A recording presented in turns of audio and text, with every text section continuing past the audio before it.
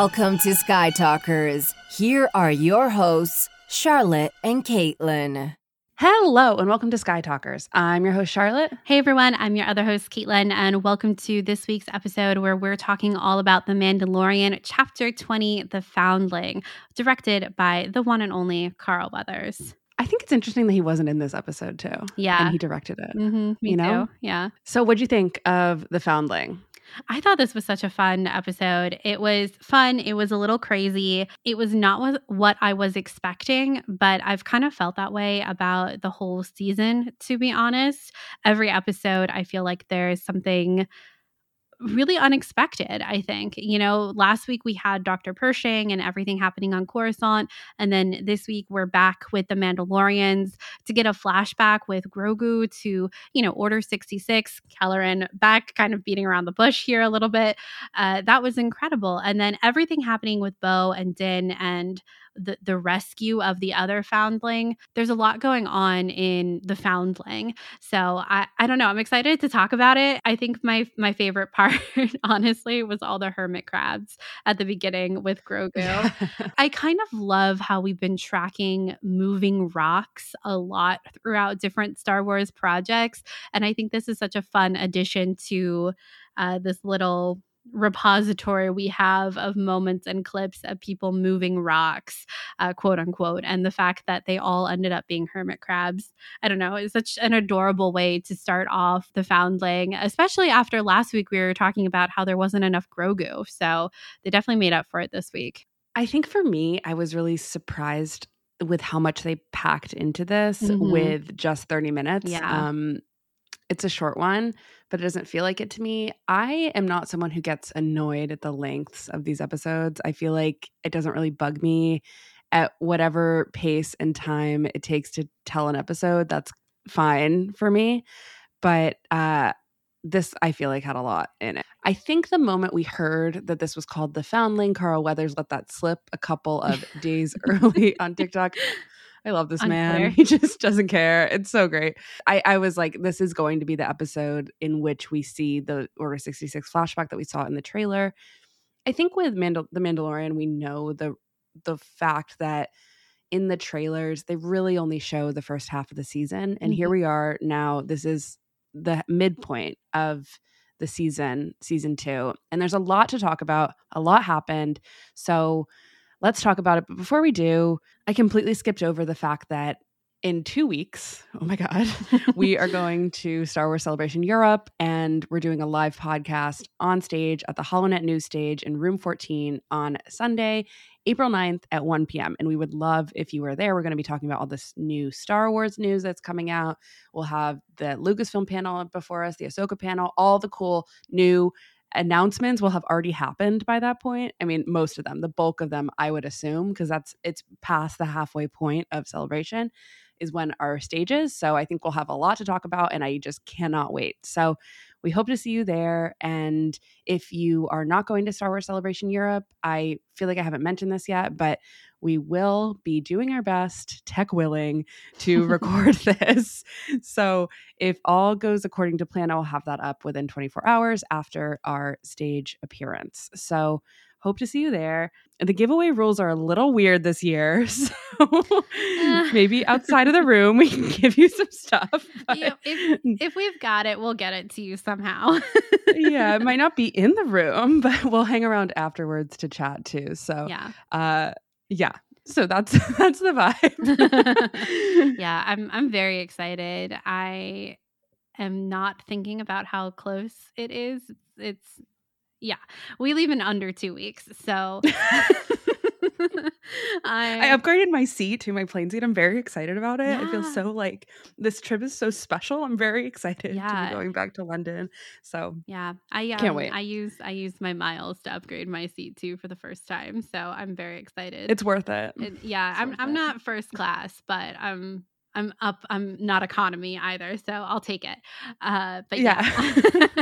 I don't have that many miles, but I'm very excited I'm excited to go to an international celebration and see what the vibe is, see what's going on. I don't know, see what's announced. The panel sound incredible at Celebration this year, so I'm really excited.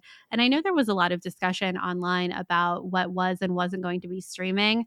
And so far, they've announced that there will be streaming of panels from Star Wars Celebration. They didn't say all panels, so I imagine it might not be every single panel, but it does sound like there is going to be panels that are streamed. So if you're going to be watching from home, I think there's going to be a lot going on the Star Wars YouTube channel. So definitely be sure to check that out. And like Charlotte said, we have our stage. I'm super excited for it. And yeah, we'll have that up as soon as possible. Yes, absolutely. Okay, let's talk about the Foundling.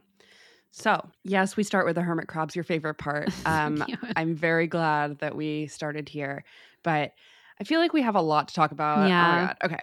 So let's talk about how we see Grogu engage in his first ever Mandalorian duel with Ragnar, the little boy. What did you think about this whole scene, Caitlin? This whole scene was funny. Number one, I like how this episode is kind of effectively split in two. I think it was almost kind of perfectly at the halfway point that, we had our time with Grogu, and then afterwards it's the rescue of Ragnar and kind of everything that follows that.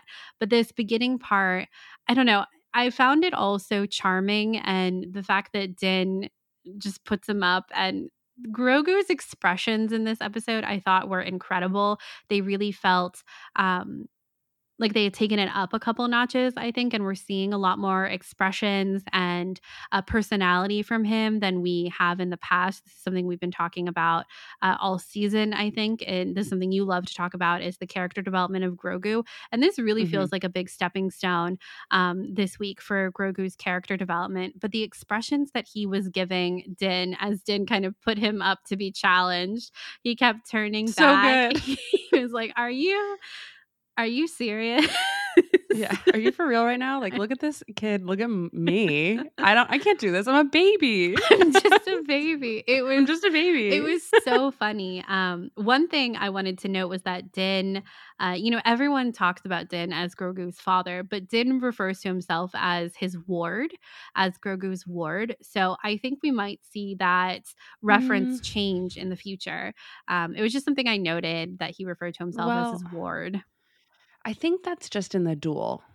I think so too, but I don't think we've heard Din refer to himself as Grogu's father. I agree. I think other people have referred to him as Grogu's father, but not himself. And I think later we see Paz refer to Ragnar as his son, and then Ragnar also refers to Paz as his father. Obviously, like, I don't know anything about their family and whatever, but I have to assume that if the title is the Foundling, that Ragnar is also a foundling, sort of adopted into this family, and the theme of parenthood and adoption, and the fact that Ragnar calls Paz dad, and Paz says he's my son. It's sort of foreshadowing a moment in which Din could potentially say this about Grogu. I think we know that that's their relationship. They are father and son, maybe even more than Paz and Ragnar at this point, but it's just maybe not as defined out loud. Yeah. I guess.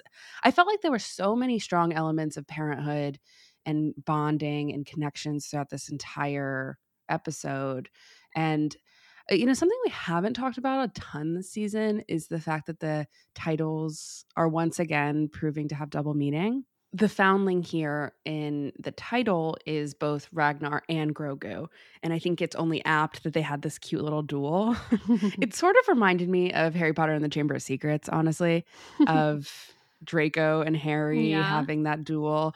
That was silly, but at least in this circumstance, it didn't get taken too far. And I think you noted this in the notes, and I thought this was pretty good, that Ragnar chose darts instead of something like a gun or a flamethrower or something. It was he went to Grogu's level there, and I sort of wanted them to shake hands afterwards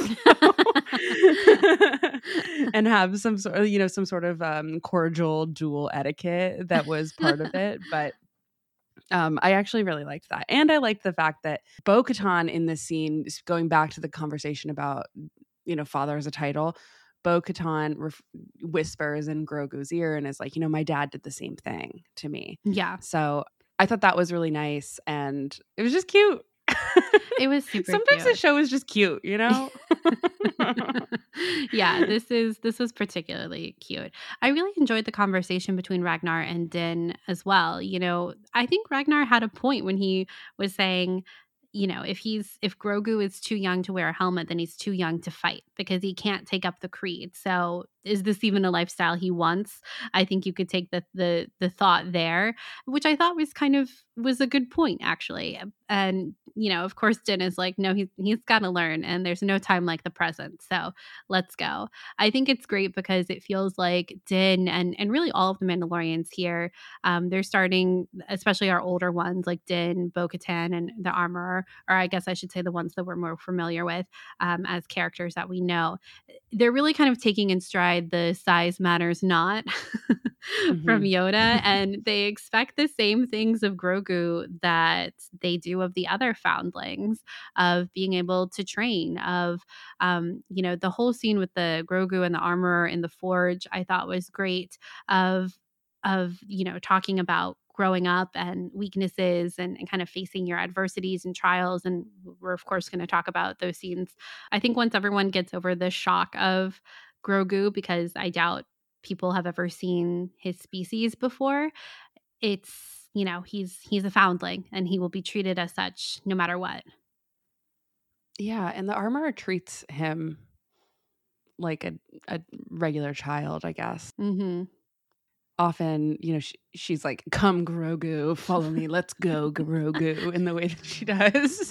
And I don't know, I thought this was funny that, when they went off to save Ragnar, Grogu was left with the Armorer, and in a lot of ways, the Armorer was basically babysitting Grogu. him. Yeah. Yeah. I loved And how what does she say? She says something along the lines of, there's work to do. And yeah. she walks into the cave, and then there's just this long pause of Grogu scurrying after. It's just the best. This puppet moving like that is just the funniest thing. I can't get enough. I love it so much. It's so silly. It's so Star Wars to me, the way that this little puppet scurries. I just, they keep putting jewelry and new clothes on the baby and then covering the baby with the outfit that he's had forever. And this outfit is dragging on the floor. If he's gonna walk situation. Yeah, if he's gonna walk, like, I think he needs proper pants, right? The reason why we have pants is so that it's easy to walk, and I feel like he is drowning in this big coat. He needs a jumpsuit like Yoda had.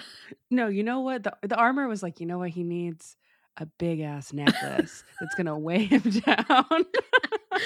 She put that on him. I was like, be Evan for real. What is going on? I was really waiting for him to just like keel over with just the sheer weight of it.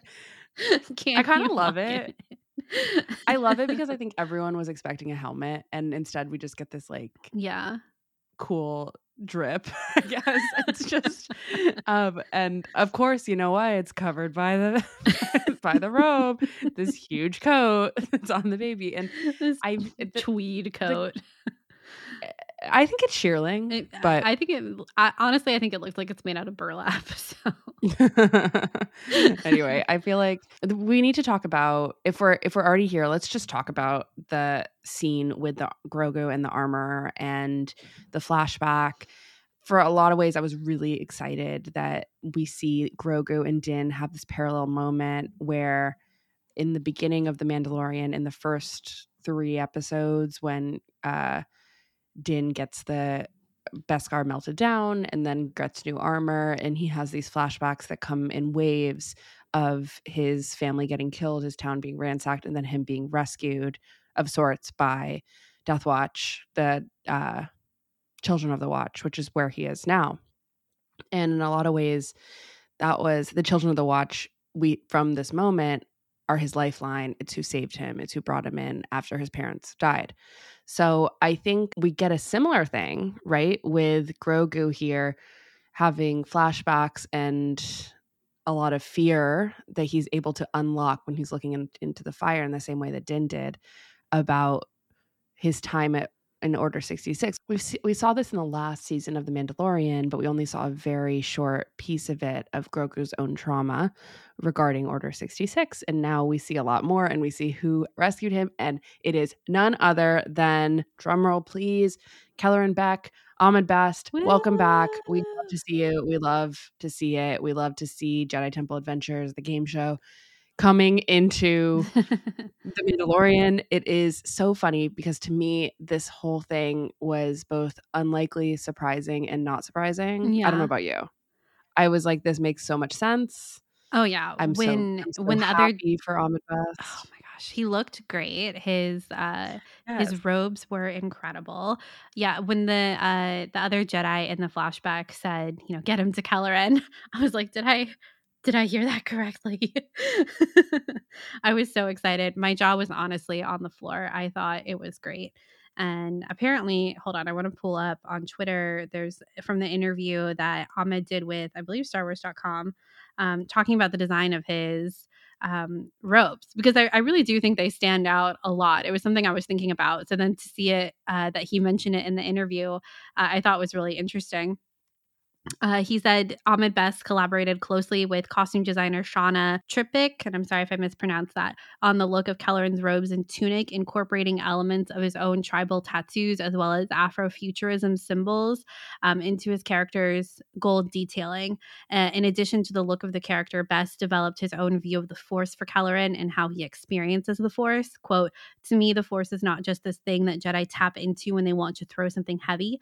The Force is this thing that is constantly moving. You're always interacting with it. I see it as like if you're running underwater and you're moving through water, that's what it feels like moving through the Force. So trusting the Force means trusting that these ebbs and flows of this feeling you can move with." I don't know. I thought that was really great. And, Ahmed Best is such a wonderful person. He's been through a lot in the Star Wars community. And for him to have this moment, I think is so special. And I don't know. I loved it so much to see him and Grogu on Coruscant during Order 66, not to mention the Naboo of it all. I can't even get into it. I just have to say one more thing about Ahmed Best. I have to say that I've seen a lot of chatter about it. I'm not going to go into it, but I do think the onus is on us as fans to embrace and support Ahmed's role in The Mandalorian, and I'm just so happy for him. I'm so happy. I mean, I will say it. There have been a lot of online articles saying like this is a moment of redemption for Ahmed Best, which is so out of touch and ridiculous to suggest that Ahmed Best was in need of redemption, when to say that he was put through a lot in the Star Wars community is a gross understatement of what really happened and what he went through after the prequel trilogy. So people who have written that, it's just, anyway, it's very tone deaf. It's extremely tone deaf and incorrect. And he did a great job. And to see the influence he had on Kelleran Beck's character, how he looked, how he felt about the Force, feels very High Republic, honestly, in that description of water and the Force, which I thought was great. And I'm so glad that he was involved in this for a lot of reasons. Totally. Completely agree. And I'm glad you said it. I don't think I could have said it without like crying, to be honest. Yeah. But okay, so let's talk about the Naboo connection because it's intense, okay? A lot was happening for me when we were going through this. I know for you as well. Yeah. But first, it's this discovery that it's Kelleran Beck. And I was like, wow, that makes a lot of sense. This is great. Okay, I'm so happy for Grogu. But then I got a little worried for Kelleran's character. Okay, because obviously this is a moment of trauma for Grogu. We're sort of left on a little bit of a cliffhanger. We don't know what happens. We jump to hyperspace, right? Yeah. But in between that, we have a great, awesome Attack of the Clones-esque street chase, right? Which is like so cool. Sky chase, I guess. A sky chase. And then we meet the Naboo guards, which just opens up a whole big can of worms. And then we see the ship that Padme used in both Attack of the Clones and in The Phantom Menace, but not what she uses in Revenge of the Sith. And I always wondered about that. I always wondered why we got a new ship. I actually liked the design better in Revenge of the Sith. I think it's cooler and sleeker and looks like a plane versus like a really sci-fi orb-esque ship. And I always wondered, like, where's that other ship? What happened to it? I thought maybe the Clone Wars explained it, and I just like didn't remember. And so many questions. Does Kelleran Beck have a relationship with Naboo? Does he know Jar Jar Binks? Is Representative Binks providing help? Did Padme call in a rescue when she saw the flames and the smoke from the Jedi Temple? She says that. She says, you can see the smoke from here. What is happening? A lot of headcanons are possible in this moment. Especially also, not to mention that Kelleran mentioning that Grogu was the only youngling that he was able to save makes me think of Reva in Obi-Wan Kenobi and how her own trauma there, all her fellow younglings died. And Kelleran wasn't there to help them. So just another comment about Kelleran is that in the Jedi Temple game show, he was the protector of the younglings in that. So they really canonized it. It just makes so much sense. I love it.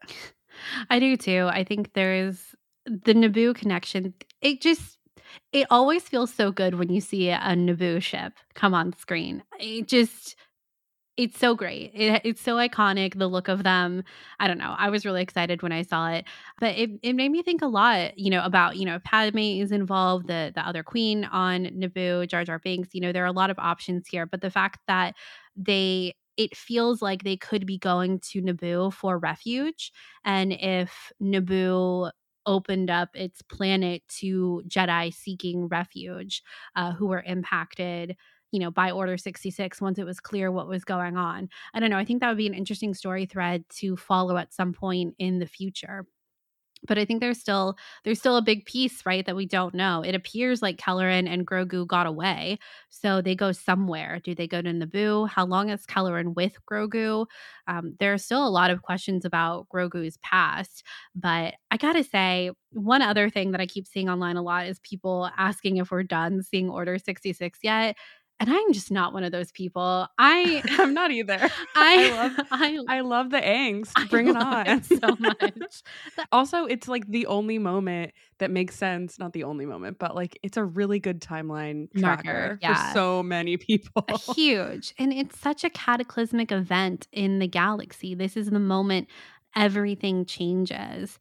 And I don't know. I think it's like the moment to reference back. You're right, as a timeline marker. We talked about this, I think, last week or the week before about why it's important to include these sorts of things that I think as deep fans who watch everything at sometimes can feel a little repetitious between storylines. But we're not the only people watching these things. And for the general public, especially people who might have jumped in this season or just through Book of Boba Fett, for them to remember that, oh yeah, Grogu is casually 50 years old. He's been through a lot. I don't know. You're right. It's a great timeline marker that really, lets the audience know where we are. But other than that, the angst, I'm obsessed with the angst of Order 66. You are too. And anyway, I would like to keep seeing more Order 66 in whatever capacity we see it again. Yeah. I think in our prediction episode, when we were talking about the trailer for The Mandalorian, I was like, I think there's a chance we could see Anakin. And I still think that was probably on the table. But I'm glad that Kelleran Beck had his moment versus Anakin. We didn't need that. We saw that in Obi-Wan Kenobi, which is actually where it should be. Yeah, so exactly. I'm good with that. Yeah. All right, let's talk about why it's important to actually have this full flashback with Grogu because, we know that he was at the Jedi Temple during Order 66. We already know this. So why are we kind of revisiting it? I think it's important to think about what the armorer is saying in this moment. I think she's always got some great little tidbits, but this is another good one.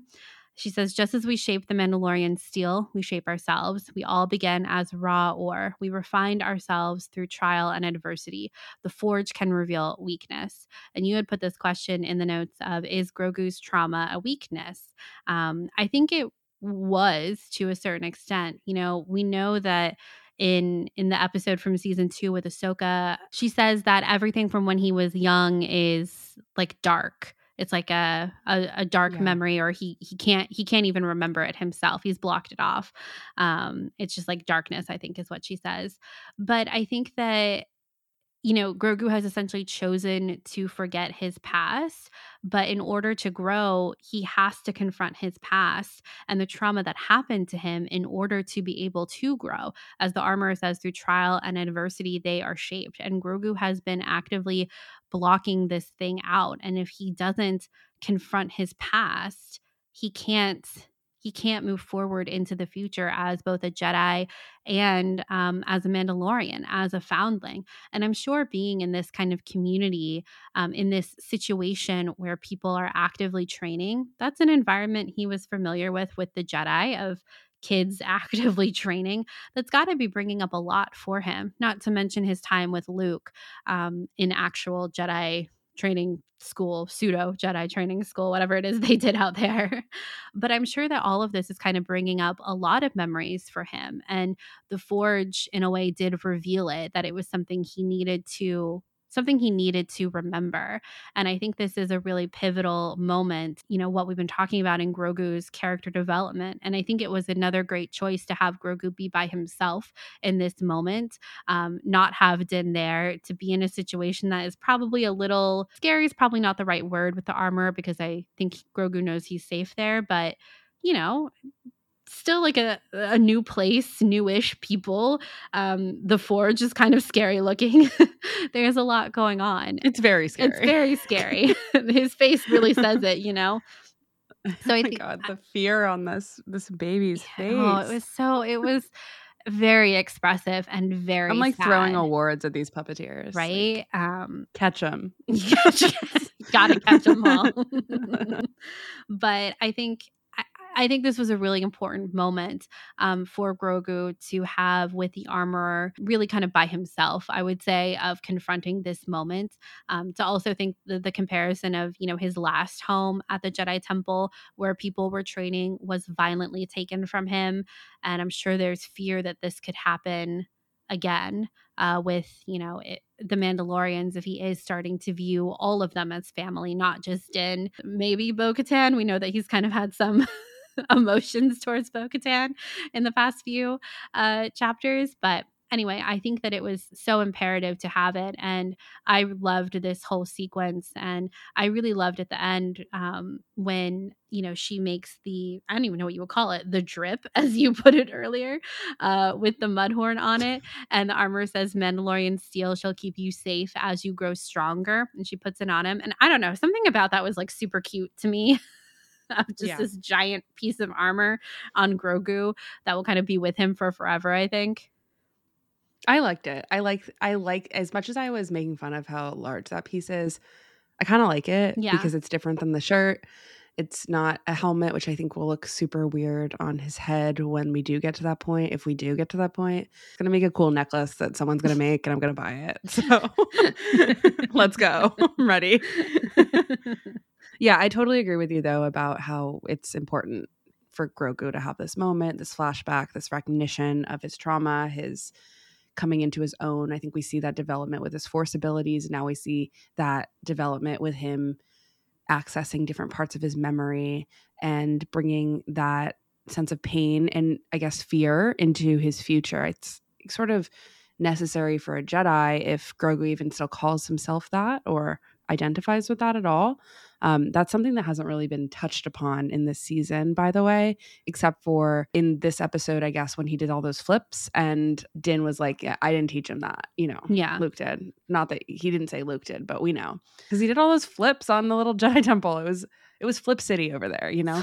And so that's what he learned there. And in a lot of ways, I think that it's necessary for a Jedi to understand their fear and put a name to it and understand their sort of like weak points. So going back to that question of if the Forge reveals weaknesses, is Grogu's trauma a weakness? I don't think his trauma is a weakness. I don't think anyone's trauma is a weakness. Yeah. But him not being able to access that and understand that memory and remember it seems key to his development in accessing even parts of what he learned in the Jedi Temple for all those years. So that is a weakness that he doesn't remember that. It reminds me of when even Yoda would be like, the dark side clouds everything. It's sort of the same situation here of, I don't think this is the dark side, but maybe it's a shadow of the dark side of like, this part was so dark and tough and hard for Grogu that this part of his memory is clouded. And I think we can talk about these terms and these things in sort of a mythic Star Wars sense, but I think we can all relate to those moments, right? Of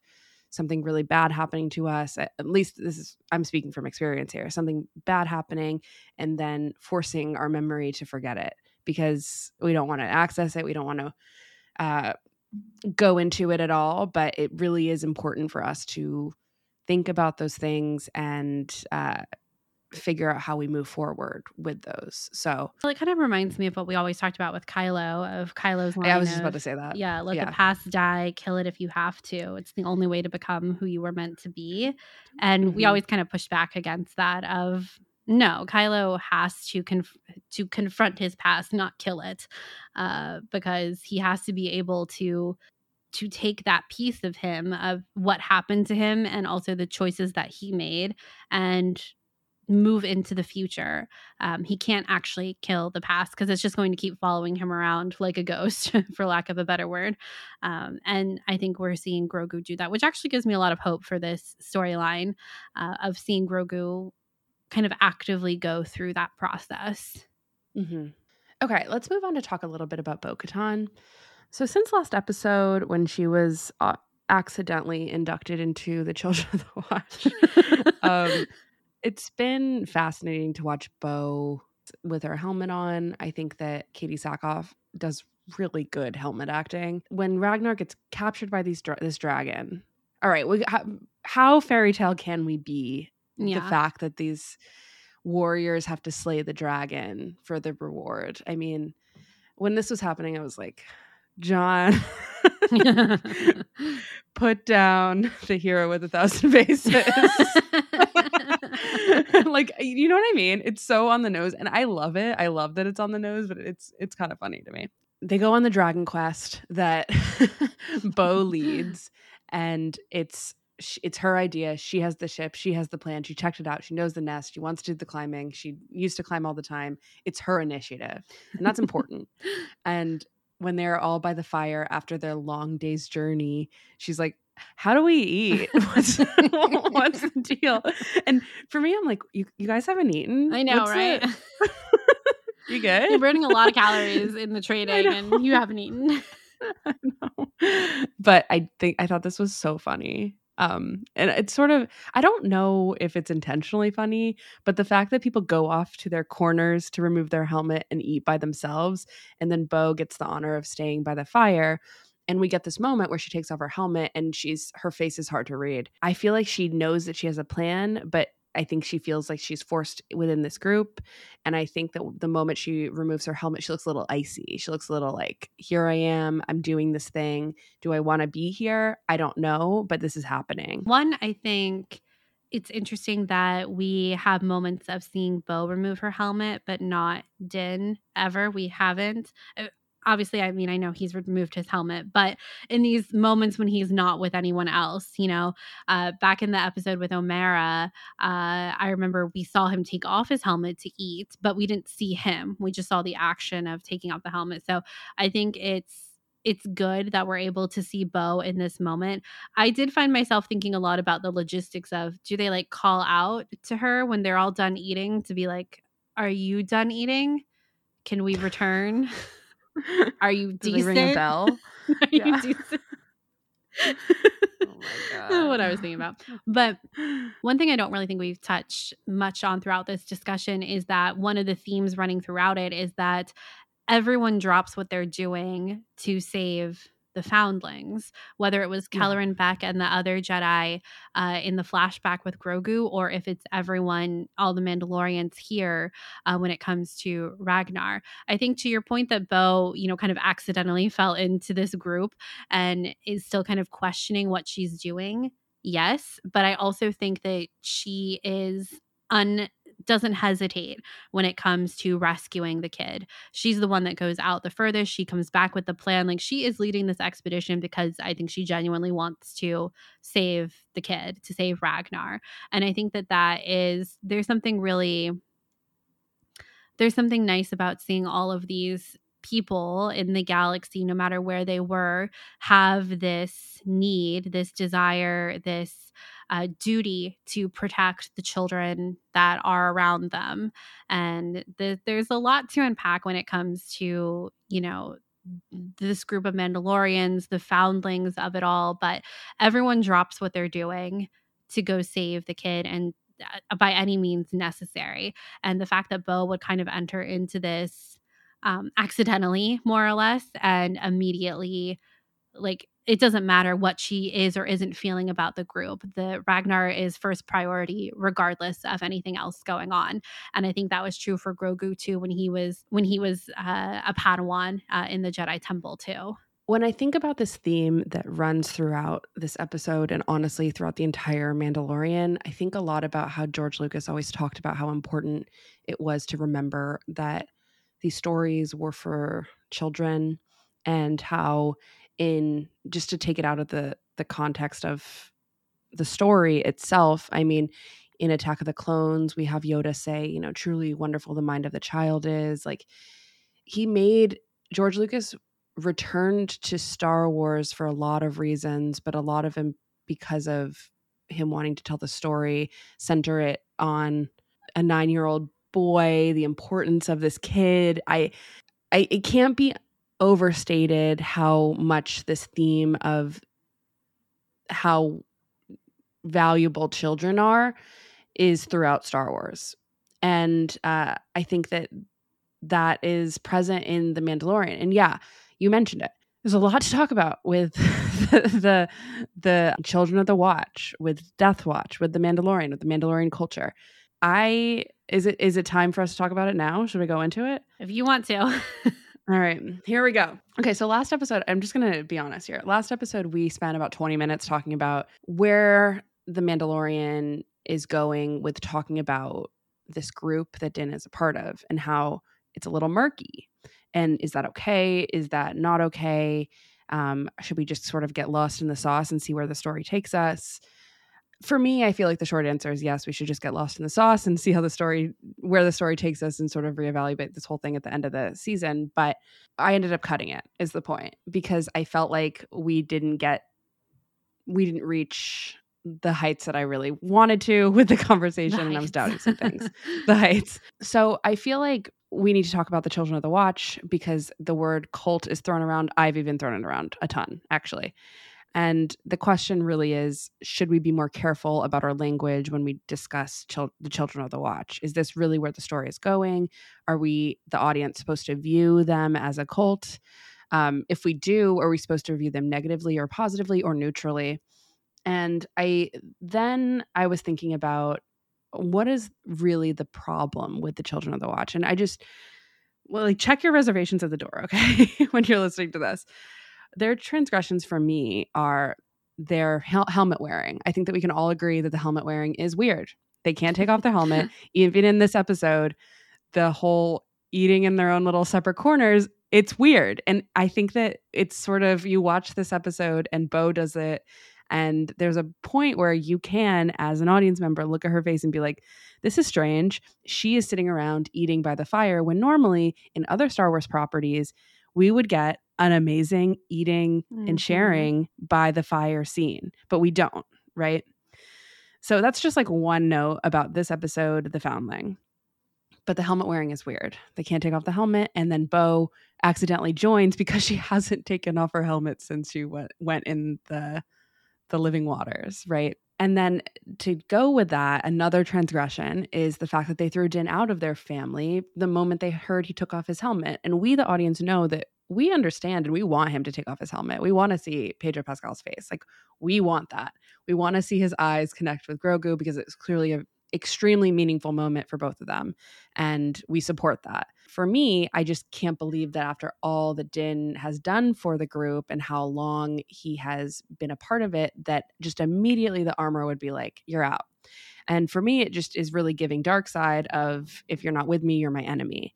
However, you can argue that the armor gave him a path to redemption, which felt a little futile and like silly also, right? Well, the fact that from their perspective, sorry to interrupt, is that redemption at the time from their perspective was impossible. So Exactly. It was like, if you're out, you're out. And there's no ifs, ands, or buts about it. All of that I just don't love. I don't love that about Children of the Watch. I know you don't either, right? There's some things to note also that in terms of, language around classifying what is a cult and what isn't. It's actually something we've talked a little bit about on the podcast with the Path of the Open Hand in the High Republic recently this year, right? Or was that last year? I can't remember. Last year. Last year. I loved that book. Wow.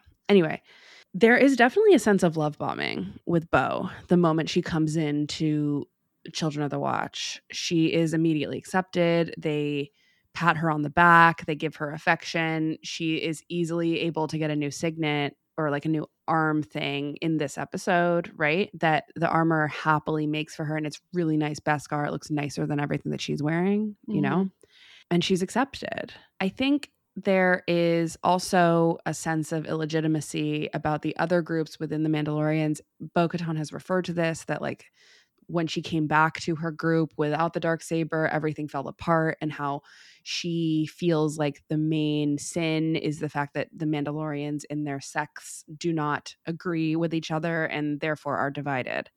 So is Bo-Katan's main goal to unite the Mandalorians against a greater evil, or just for Mandalore to rebuild Mandalore? Children of the Watch think that they're the only ones who are walking the true way of the old world, the old Mandalore.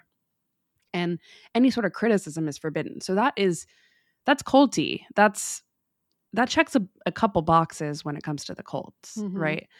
Also, Din is labeled an apostate right away. It's the first thing in this season. And it's like the apostate concept is pretty similar to like what some might refer to as a suppressive person. And questions are given melodic answers, sort of a runaround about the history when anyone has any questions. It's sort of this concept of like thought reform. There is a lack of critical thinking in exchange for a family unit. Okay, but so what are the positives of the Children of the Watch? So we have all that, right? But what these episodes recently have been telling us is like, maybe it's not so bad, but are we getting sucked in? That's a question. Because there's some positives about the Children of the Watch, just like there's positives about, honestly, like most cults, right?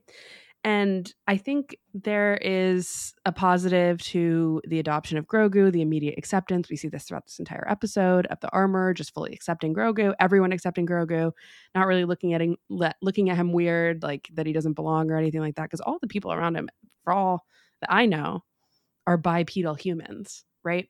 So the concept of the Foundling is pretty compassionate. We just spend a long time talking about how the father and son aspect, the parenthood aspect, the importance of children.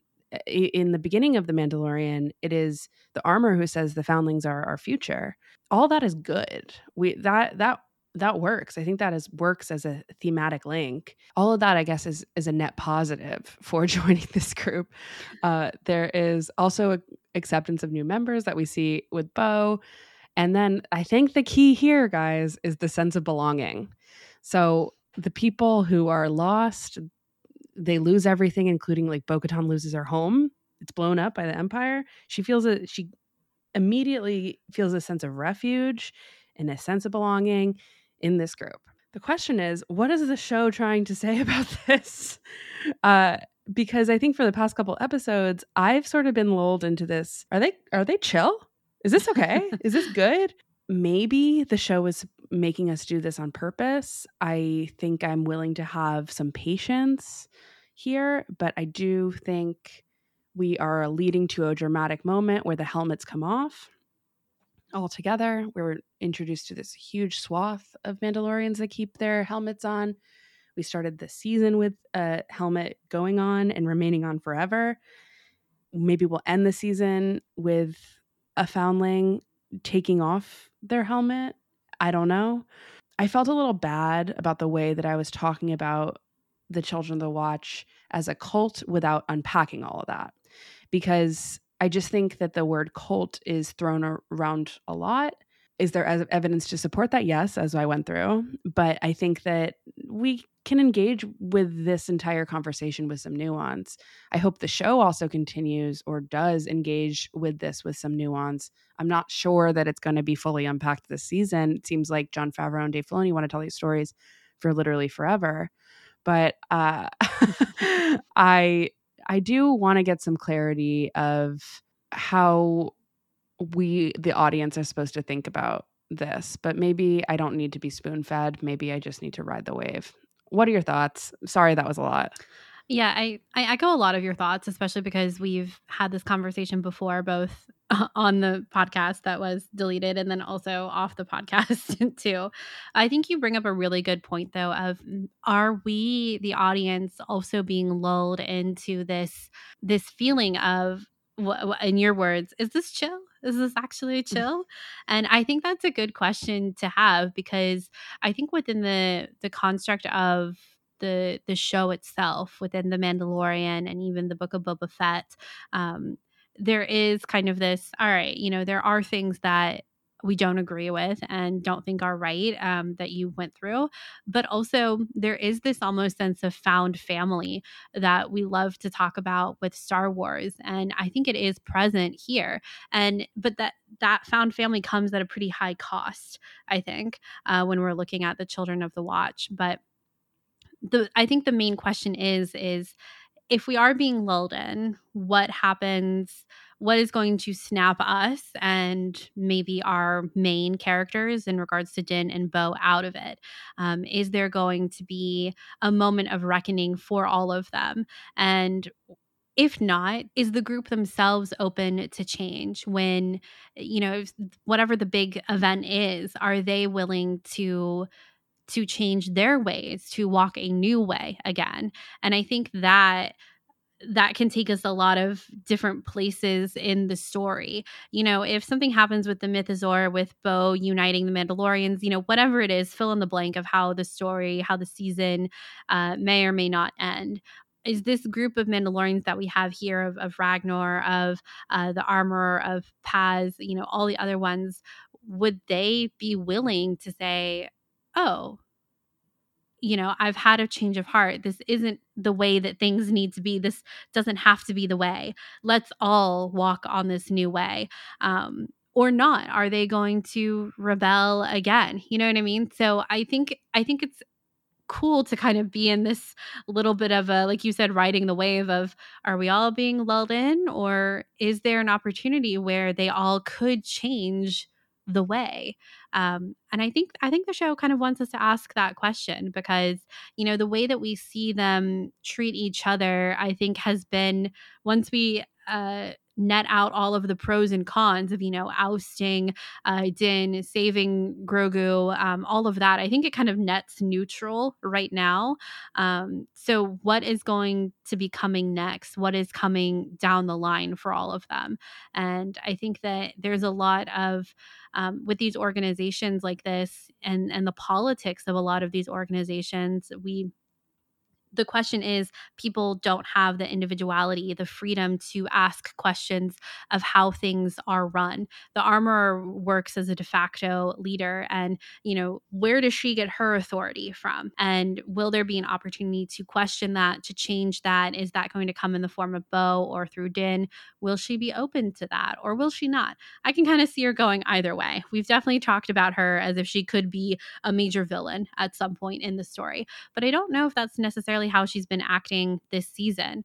And again, just want to be clear, there are a lot of things we don't agree with in what's going on in this organization. I can't say I'd want to be a part of it myself, but no, me neither. I think it is the ambiguity is kind of fun. Yeah, I think there definitely is ambiguity, especially this season with them, that is worth kind of exploring of, all right, what is it that they really stand for? What have their actions shown throughout this season and even the past couple seasons of The Mandalorian, the good and the bad, which I think is true for any organization. And we've had examples of this throughout Star Wars, but looking at this group of people now and how they're acting, the future could look a couple different ways for them. And the more that we're starting to be embedded into The Mandalorian, into the Children of the Watch with Din and Grogu and Bo, are we getting attached to these characters? Do we want them to change their way? Is that ultimately what they'll decide in the future? I don't know. Yeah, there's also another thing here that might be too far of a stretch, but I actually wouldn't put it past Dave Filoni for like seeding in. Is there a potential parallel between the Jedi Order and the Children of the Watch and the concept of the Foundlings versus the Younglings, the stealing children from their home if they're Force sensitive to be raised in a Jedi temple? We don't know how the Foundling concept really comes to be beyond what happened on Din's own planet when it was taken over by Trade Federation droids, and then he was saved by the Death Watch. We don't know the full story there about what's going on. I'm not saying that there is anything more that's going on, but maybe there is. I also want to note that in this specific episode, The Foundling, we saw a parent dragon steal a child to bring to her children. And the dragon stole Ragnar, and the clan stole her children after they killed the dragon to be their own foundlings. Did that feel cruel at the end? For me, it kind of did. I felt a little bit of like, oh, this is like Game of Thrones, where they get dragons and now they're going to have cool dragons that they're going to ride. Because I think you noted in our notes, it seems like Bo-Katan is the only one with a flying ship, right? So now we have dragons. So that's pretty cool. But at the same time, they stole babies, right? Yeah. So, well, and the armor says, and sorry to interrupt, and I meant to say this earlier, but the greatest honor of Mandalore is saving a foundling and is bringing a foundling to them. Which is that ethical? Like, I don't. Well, this is the question too with the Jedi of they're taking that's what I mean. Force sensitive babies from their homes. Yeah, and I don't think we're critical of the Jedi Order in that vein, but I don't think we've ever referred to them as a cult. But they're kind of doing they're doing the same thing. I feel like I have off mic referred to them as a cult sometimes, but I don't think necessarily think they are. Yeah, exactly. But why? Why? Because if we're looking at the because setup, Luke Skywalker isn't a part of a cult, but like I do think that, or is he? Right. I think the prequel Jedi are flawed, and that's where it gets dicey. Well, I think it's about Grogu is part of the prequel Jedi. Yeah, well, I think it's about, do these people have the freedom to ask questions, to change things, to have individuality within these organizations? And something like the Empire, no. As we're seeing right now in the Children of the Watch, not really. With the Jedi, yes and no. It changed a lot throughout the years. And I think comparing it to the way that we see things operating in like the High Republic era, for example, we're kind of seeing how these organizations shift and change across generations. And yeah, and you know, how Luke runs things in the future, we have a little taste of, not much really, but you know, Mandalore's been through a lot of change itself too, even with all of the different clans and sects and things like that. So there's room for change for these people in the future. It's just if they're willing to do it. Right. So in a lot of ways, not to zoom too far out, but I do think that John and Dave in the creation of The Mandalorian are continuing to respond to things that were and were not done in the sequel trilogy. And maybe this is one of them, about the concept of refining what was broken in the past by bringing it forward in a new way. And I think that they're doing that with the Mandalorians. And I think that's why they brought in Grogu, because of this parallel with like Tar Vizsla, this concept of a Mandalorian Jedi. Grogu's origins are crucial to the story of the Mandalorian and have always been since the first episode. And I think that there's a lot of parallels going on, this poetry, it rhymes type thing, that I think when we are able to view this entire season as a whole, we might have more to say, but we also might not, because we might be in this for the long haul. Yeah. Well, and they could prove to be super culty in the end. True. We could end this entire season with a turn to the opposite direction of what we're talking about, Yeah. where they sort of lean too far in to the behavior that I went down that checklist basically for. I don't know. And I'm intrigued to see what happens. And I'm keeping all of these parallels in my back pocket. I think we're going to need to get like a backpack. There's a lot in the back pocket. So true. We need a huge backpack. You know those little kids when they put on the backpacks for their preschool and the backpack is like as big as them? Yeah.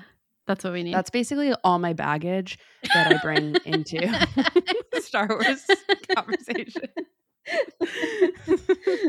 And I'm It's the me. preschooler. Like, hi, yay. I'm the problem. Yep, it's me. I guess to kind of bring it back to Bo bringing the foundlings, quote unquote, of the 3 young dragons at the end. You know, this is the second large creature that the Mandalorians, the Children of the Watch, have destroyed, have killed. And we had this conversation a couple weeks ago about, you know, taming versus slaying the mythosaur. So there's got to be a change in pattern when it comes to these creatures, because I don't think I want them to kill the mythosaur like they've been killing the giant alligator turtle thing and then also this dragon. So there's got to be a change in pattern. So could that apply to both the creatures and then also to the group themselves? I think so. And I just want to kind of, as we're starting to wrap up here, love the image of all these Mandalorians in the ship with these 3 really ugly little dragon babies. Just trying to keep them calm. Okay, do you think they're ugly or do you think they're ugly cute? No, I think they're ugly. I think they're ugly. I think they're ugly cute. I mean, they could be ugly cute. I want to see them get named. I want to name them. You know, we never got a name. Drogon. I'm just kidding. I'm just kidding. We never. The flashbacks that I just gave so many people. Everyone just turned off the episode. Yeah. I'm out. We never got a name for Boba Fett's Rancor, and I was so sad about that. So if we're going to have more big creature, cute, ugly pets, I want them to be named. Me too. Maybe eventually we will. Yeah. I think this was a great episode. There was a lot going on. It had a lot of cute moments with Grogu, of course.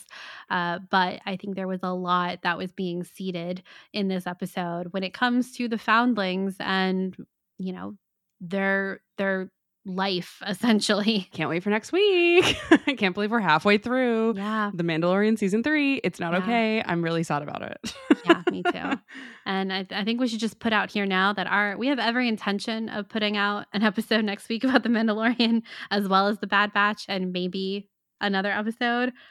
But that's also our last week before we go to Celebration. So just maybe be a little patient if things aren't quite on the same schedule as we like them to be. But we are. Yeah. I think honestly, it's the next week we need to worry about more because I don't think we are going to have time to do a Mandalorian recap on Wednesday before Celebration. So my guess is we're going to have to bundle our combos about episodes Chapters, 6 and 7 together. Yeah, I think so.